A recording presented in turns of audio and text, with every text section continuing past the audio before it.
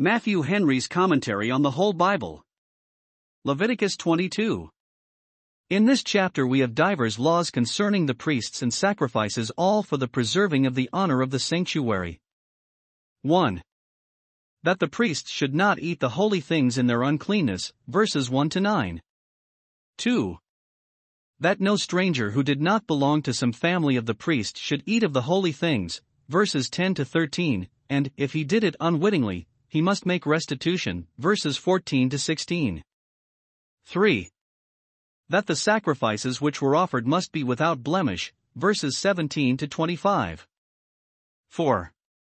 That they must be more than 8 days old, verses 26-28, and that the sacrifices of thanksgiving must be eaten the same day they were offered, verse 29, etc. Laws concerning the priests, 1490 BC. 1. And the Lord spake unto Moses, saying, To speak unto Aaron and to his sons, that they separate themselves from the holy things of the children of Israel, and that they profane not my holy name in those things which they hallow unto me. I am the Lord. 3. Say unto them, Whosoever he be of all your seed among your generations, that goeth unto the holy things, which the children of Israel hallow unto the Lord, having his uncleanness upon him, that soul shall be cut off from my presence. I am the Lord. For what man soever of the seed of Aaron is a leper, or hath a running issue, he shall not eat of the holy things, until he be clean. And whoso toucheth any thing that is unclean by the dead, or a man whose seed goeth from him. 5. Or whosoever toucheth any creeping thing, whereby he may be made unclean, or a man of whom he may take uncleanness, whatsoever uncleanness he hath. 6. The soul which hath touched any such shall be unclean until even, and shall not eat of the holy things, unless he wash his flesh with water. 7. And when the sun is down, he shall be clean, and shall afterward eat of the holy things, because it is his food. 8. That which dieth of itself, or is torn with beasts, he shall not eat to defile himself therewith. I am the Lord. 9. They shall therefore keep mine ordinance, lest they bear sin for it, and die therefore, if they profane it. I the Lord do sanctify them. Those that had a natural blemish, though they were forbidden to do the priest's work, were yet allowed to eat of the holy things, and the Jewish writers say that to keep them from idleness they were employed in the woodroom to pick out that which was worm-eaten, that it might not be used in the fire upon the altar. They might also be employed in the judgment of leprosy, but 1. Those that were under any ceremonial uncleanness, which possibly they contracted by their own fault, might no so much as eat of the holy things while they continued in their pollution. 1. Some pollutions were permanent, as a leprosy or a running issue, verse 4. These separated the people from the sanctuary, and God would show that they were so far from being more excusable that really they were more abominable in a priest. 2. Others were more transient, as the touching of a dead body or anything else that was unclean, from which, after a certain time, a man was cleansed by bathing his flesh in water, verse 6. But whoever was thus defiled might not eat of the holy things, under pain of God's highest displeasure, who said, and ratified the saying, that soul shall be cut off from my presence, verse 3. Our being in the presence of God, and attending upon Him, will be so far from securing us that it will but the more expose us to God's wrath, if we dare to draw nigh to Him in our uncleanness. The destruction shall come from the presence of the Lord, 2 Thessalonians 1 verse 9, as the fire by which Nadab and Abihu died came from before the Lord. Thus those who profane the holy word of God will be cut off by that word which they make so light of. It shall condemn them. They are again warned of their danger if they eat the holy thing in their uncleanness, v. 9, lest they bear sin, and die therefore. Note 1. Those contract great guilt who profane sacred things, by touching them with unhallowed hands. Eating the holy things signified an interest in the atonement, but if they ate of them in their uncleanness, they were so far from lessening their guilt that they increased it. They shall bear sin. 2. Sin is a burden which, if infinite mercy prevent not, will certainly sink those that bear it. They shall die therefore. Even priests may be ruined by their pollutions and presumptions. 2. As to the design of this law we may observe, 1. This obliged the priests carefully to preserve their purity, and to dread everything that would defile them. The holy things were their livelihood. If they might not eat of them, how must they subsist? The more we have to lose of comfort and honor by our defilement, the more careful we should be to preserve our purity. 2. This impressed the people with a reverence for the holy things, when they saw the priests themselves separated from them, as the expression is, verse 2, so long as they were in their uncleanness. He is doubtless a God of infinite purity, who kept his immediate attendants under so strict a discipline. 3. This teaches us carefully to watch against all moral pollutions, because by them we are unfitted to receive the comfort of God's sanctuary. Though we labor not under habitual deformities, yet actual defilements deprive us of the pleasure of communion with God, and therefore he that is washed needeth to wash his feet, John 13 verse 10, to wash his hands, and so to compass the altar, Psalm 26 verse 6. Herein we have need to be jealous over ourselves, lest, as it is observably expressed here, we profane God's holy name in those things which we hallow unto him, verse 2. If we affront God in those very performances wherein we pretend to honor him, and provoke him instead of pleasing him, we shall make up but a bad account shortly, yet thus we do if we profane God's name, by doing that in our uncleanness which pretends to be hallowed to him. 10. There shall no stranger eat of the holy thing, a sojourner of the priest, or an hired servant, shall not eat of the holy thing. 11. But if the priest buy any soul with his money, he shall eat of it, and he that is born in his house, they shall eat of his meat. 12. If the priest's daughter also be married unto a stranger, she may not eat of an offering of the holy things. 13. But if the priest's daughter be a widow or divorced, and have no child, and is returned unto her father's house, as in her youth, she shall eat of her father's meat, but there shall no stranger eat thereof. 14. And if a man eat of the holy thing unwittingly, then he shall put the fifth part thereof unto it, and shall give it unto the priest with the holy thing. 15. And they shall not profane the holy things of the children of Israel, which they offer unto the Lord. 16. Or suffer them to bear the iniquity of trespass, when they eat their holy things, for I the Lord do sanctify them. The holy things were to be eaten by the priests and their families. Now, 1. Here is a law that no stranger should eat of them, that is, no person whatsoever, but the priests only, and those that pertain to them, verse 10. The priests are charged with this care, not to profane the holy things by permitting the strangers to eat of them, verse 15, or suffer them to bear the iniquity of trespass, verse 16, that is, suffer them to bring guilt upon themselves, by meddling with that which they have no right to. Thus it is commonly understood. Note, we must not only be careful that we do not bear iniquity ourselves, but we must do what we can to prevent others bearing it. We must not only not suffer sin to lie upon our brother, but if we can help it, we must not suffer it to come upon him. But perhaps there is another meaning of those words. The priests eating the sin offerings is said to signify their bearing the iniquity of the congregation to make an atonement for them, chapter 10 verse 17. Let not a stranger therefore eat of that holy thing particularly, and so pretend to bear the iniquity of trespass, for it is daring presumption for any to do that, but such as are appointed to do it. Those that set up other mediators besides Christ our priest, to bear the iniquity of trespass, sacrilegiously rob Christ of his honor, and invade his rights. When we warn people not to trust to their own righteousness, nor dare to appear before God in it, but to rely on Christ's righteousness only for peace and pardon, it is because we dare not suffer them to bear the iniquity of trespass, for we know it is too heavy for them. 2. Here is an explanation of the law, showing who were to be looked upon as belonging to the priest's family, and who not. 1.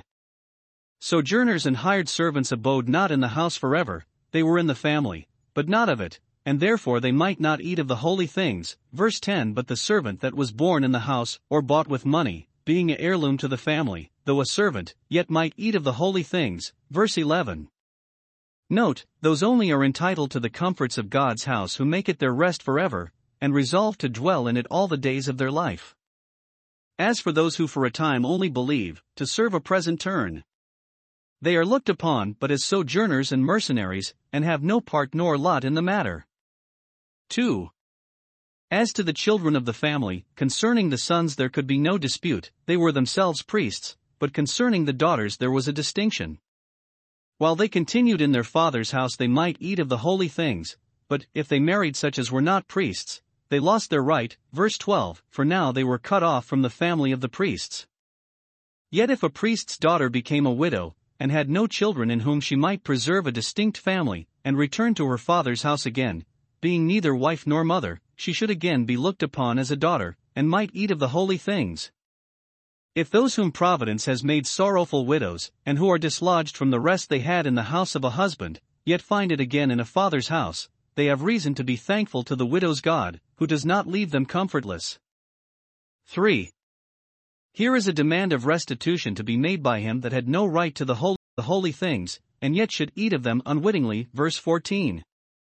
If he did it presumptuously, and in contempt of the divine institution, he was liable to be cut off by the hand of God, and to be beaten by the magistrate, but if he did it through weakness and inconsideration, he was to restore the value, adding a fifth part to it, besides which he was to bring an offering to atone for the trespass. See chapter 5 verses 15 and 16. 3. This law might be dispensed with in a case of necessity, as it was when David and his men ate of the showbread, 1 Samuel 21 verse 6. And our Savior justifies them, and gives a reason for it, which furnishes us with a lasting rule in all such cases, that God will have mercy and not sacrifice. Matthew 12 verses 3 and 4 and 7. Rituals must give way to morals. For it is an instruction to gospel ministers, who are stewards of the mysteries of God, not to admit all, without distinction, to eat of the holy things, but to take out the precious from the vile. Those that are scandalously ignorant or profane are strangers and aliens to the family of the Lord's priests, and it is not meet to take the children's bread and to cast it to such. Holy things are for holy persons, for those who are holy, at least in profession. Matthew 7 verse 6. Laws concerning sacrifices, 1490 BC. 17 And the Lord spake unto Moses, saying, 18 Speak unto Aaron, and to his sons, and unto all the children of Israel, and say unto them, whatsoever he be of the house of Israel, or of the strangers in Israel, that will offer his oblation for all his vows, and for all his freewill offerings, which they will offer unto the Lord for a burnt offering, 19 Ye shall offer at your own will a male without blemish, of the beeves, of the sheep, or of the goats. 20 But whatsoever hath a blemish, that shall ye not offer, for it shall not be acceptable for you. 21 And whosoever offereth a sacrifice of peace offerings unto the Lord to accomplish his vow, or a freewill offering in beeves or sheep, it shall be perfect to be accepted, there shall be no blemish therein. 22 Blind, or broken, or maimed, or having a one, or scurvy, or scabbed, ye shall not offer these unto the Lord, nor make an offering by fire of them upon the altar unto the Lord. 23 Either a bullock or a lamb that hath anything superfluous or lacking in his parts, that mayest thou offer for a freewill offering, but for a vow it shall not be accepted. 24 Ye shall not offer unto the Lord that which is bruised, or crushed, or broken, or cut, neither shall ye make any offering thereof in your land. 25 Neither from a stranger's hand shall ye offer the bread of your God of any of these, because their corruption is in them, and blemishes be in them, they shall not be accepted for you. 26 And the Lord spake unto Moses, saying, 27 When a bullock, or a sheep, or a goat, is brought forth, then it shall be 7 days under the dam, and from the 8th day, and thenceforth it shall be accepted for an offering made by fire unto the Lord. 28 And whether it be cow or ewe, ye shall not kill it and her young both in 1 day. 29 And when ye will offer a sacrifice of thanksgiving unto the Lord, offer it at your own will. 30 On the same day it shall be eaten up, ye shall leave none of it until the morrow, I am the Lord. 31 Therefore shall ye keep my commandments, and do them, I am the Lord. 32 Neither shall ye profane my holy name, but I will be hallowed among the children of Israel, I am the Lord which hallow you. 33 That brought you out of the land of Egypt, to be your God, I am the Lord. Here are 4 laws concerning sacrifices. 1. Whatever was offered in sacrifice to God should be without blemish, otherwise it should not be accepted. This had often been mentioned in the particular institutions of the several sorts of offerings. Now here they are told what was to be accounted a blemish which rendered a beast unfit for sacrifice, if it was blind, or lame, had a one, or the mange, verse 22, if it was bruised, or crushed, or broken, or cut, verse 24, that is, as the Jewish writers understand it, if it was, in any of these ways, castrated, if bulls and rams were made into oxen and wethers, they might not be offered. Moreover, a difference is made between what was brought as a freewill offering and what was brought as a vow, verse 23. And, though none that had any of the forementioned blemishes might be brought for either, Yet if a beast had anything superfluous or lacking, that is, as the Jews understand it, if there was a disproportion or inequality between those parts that are pairs, when one eye or ear or leg was bigger than it should be, or less than it should be, if there was no other blemish than this, it might be accepted for a freewill offering, to which a man had not before laid himself, nor had the divine law laid him under any particular obligation, but for a vow it might not be accepted. Thus God would teach us to make conscience of performing our promises to Him very exactly, and not afterwards to abate in quantity or value of what we had solemnly engaged to devote to Him. What was, before the vow, in our own power, as in the case of a freewill offering, afterwards is not. Acts 5 verse 4. It is again and again declared that no sacrifice should be accepted if it was thus blemished, verses 20 and 21. According to this law, great care was taken to search all the beasts that were brought to be sacrificed, that there might, to a certainty, be no blemish in them. A blemished sacrifice might not be accepted even from the hand of a stranger, though to such all possible encouragement should be given to do honor to the God of Israel, verse 25. By this it appears that strangers were expected to come to the house of God from a far country, 1 Kings 8 verses 41 and 42, and that they should be welcome, and their offerings accepted, as those of Darius, Ezra 6 verses 9 and 10, Isaiah 56 verses 6 and 7. The heathen priests were many of them not so strict in this matter, but would receive sacrifices for their gods that were ever so scandalous. But let strangers know that the God of Israel would not be so served. Now 1. This law was then necessary for the preserving of the honor of the sanctuary, and of the God that was there worshipped. It was fit that everything that was employed for His honor should be the best of the kind, for, as He is the greatest and brightest, so He is the best of beings, and he that is the best must have the best. See how greatly and justly displeasing the breach of this law was to the holy God, Malachi 1 verses 8 and 13 and 14. 2. This law made all the legal sacrifices the fitter to be types of Christ, the great sacrifice from which all these derive their virtue. In allusion to this law, He is said to be a lamb without blemish and without spot, 1 Peter 1 verse 19. As such a priest, so such a sacrifice became us, who was harmless and undefiled. When Pilate declared, "I find no fault in this man," he did thereby in effect pronounce the sacrifice without blemish.